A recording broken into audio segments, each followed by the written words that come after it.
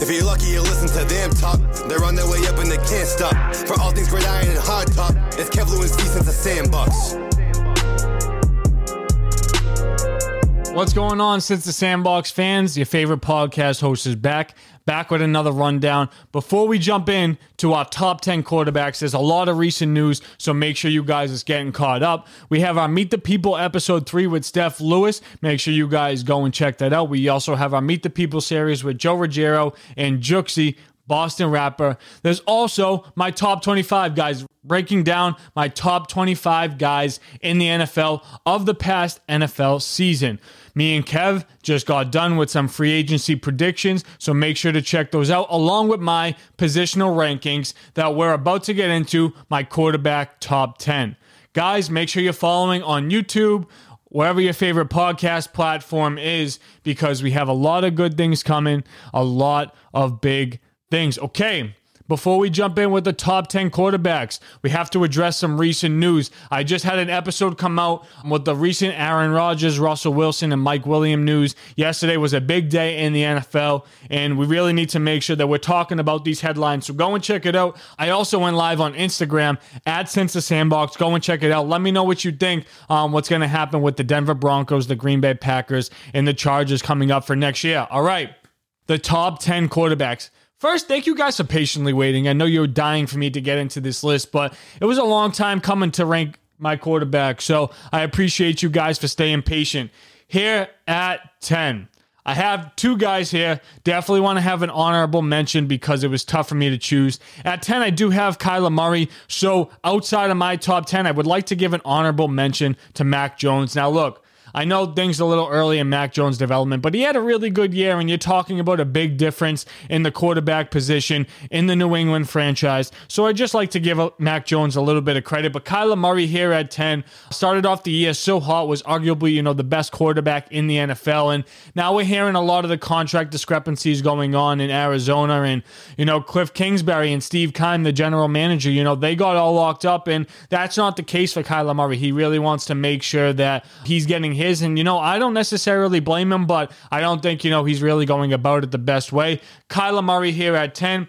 At 9, I have Derek Carr. Guys, Derek Carr had a fantastic year last year, absolutely fantastic. And the Raiders, once they lost John Gruden in week 5, week 6, somewhere around there, I definitely thought that their season was all done. Stick a fork in them. But Derek Carr found a way to make it work, and it wasn't with, Darren Waller, right? He was getting it done with Zay Jones. He was getting it done with a bunch of guys.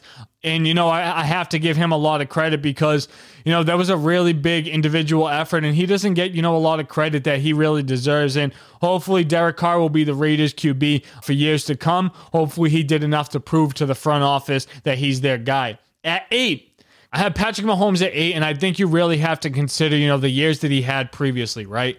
And those are the sample size that you're working with, past experiences. And, Patrick Mahomes has performed at Super Bowl levels. He's performed at elite levels, all pro, Pro Bowl, whatever level you want to perform at, Patrick Mahomes has done it. But this past year, he definitely, I would like to say, had a little bit regression, wasn't making the best decisions, wasn't, top in the NFL, with passing yards, with touchdowns, with accuracy, completion percentage.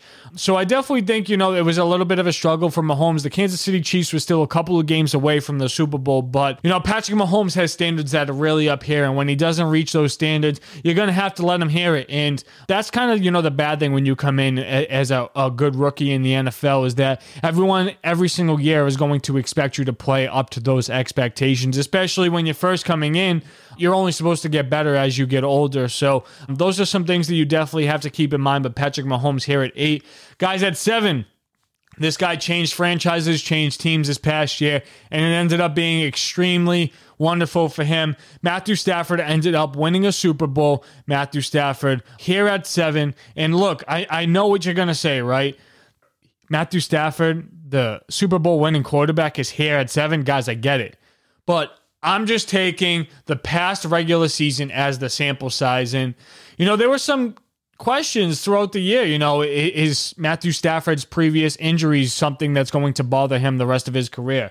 Did the Lions win this trade? Did the Rams win this trade? Is this happening because of Cooper Kupp? Is this happening because of the running game with Cam Akers, Darrell Henderson, and Sony Michel? Or the great defense that the Rams have that is very underrated throughout the process? So Matthew Stafford here at 7, I think that this was one of the more complicated years of his career, right? Because he's being based on a different sample size. And Matthew Stafford does have top 5 talent. And, when it came down to the playoffs, he made all the right throws at the right time, with the exception of in the NFC Championship, that throw over the middle to Jaquiski Tartt. Could have been a game changer and could have been a season changer for the LA Rams. But I do think Matthew Stafford had a great year. And I'm expecting him to, improve on that and have a better year next year as he gets more familiar with Sean McVay and the offense that he runs. At 6, guys, Justin Herbert. I honestly think the Chargers had a great year. Justin Herbert definitely showed signs of development and growth. And that's what you want to see, from a second-year guy, especially when he was questioned a lot, right? This is the same reason why the Miami Dolphins didn't pick him. They didn't know if he loved football, right? And, he wasn't the most outgoing person.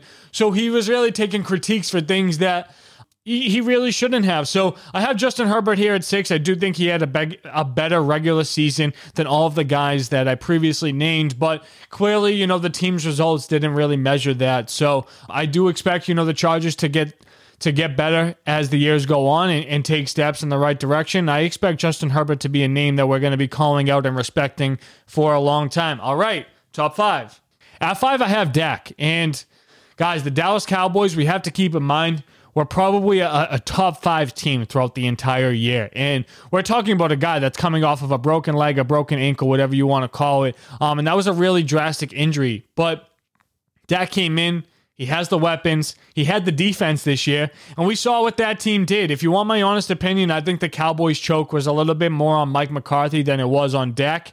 And, I think Dak is going to be, a quarterback, like I said, with Justin Herbert, is going to be a guy that we're going to be saying for years to come. And, when he has the weapons that he does and he performs the way that he does, what it's going to come down to really prove his worth is winning big games. And Dak is going to have to continue to prove that, especially being a Dallas Cowboy, Jerry's World. I have Dak here at 5. At 4, Joe Burrow, Joe Burrow, Super Bowl Joe. I know they didn't get the victory, but Joe Burrow in his second year taking his team to the Super Bowl was incredibly impressive. Guys, Jamar Chase, Joe Mixon, CJ Uzomah, T. Higgins, Tyler Boyd. I mean, this offense was absolutely phenomenal, and Joe Burrow was in the middle of it all. Have to give him credit, have to give Zach Taylor credit. Joe Burrow is going to be a top 5 QB for years to come. He got that ice in his veins. Extremely important at the quarterback position. At 3, I know it's extremely hard to say that there are 3 quarterbacks better than Joe Burrow at this point in time, but I have to give my co-host, Coach Kev Sinatra, some credit. Guys, Josh Allen here at 3. Josh Allen, you could argue he could be 1. You can argue he could be 2. This is my ranking, my positional top 10. So this is where I have him. But, the Bills were a couple seconds away from, being in the AFC Championship, the Super Bowl, and the whole season could have been rewritten history, and Josh Allen would have changed that Bills franchise forever. That was not the case. Sean McDermott, didn't do the necessary coaching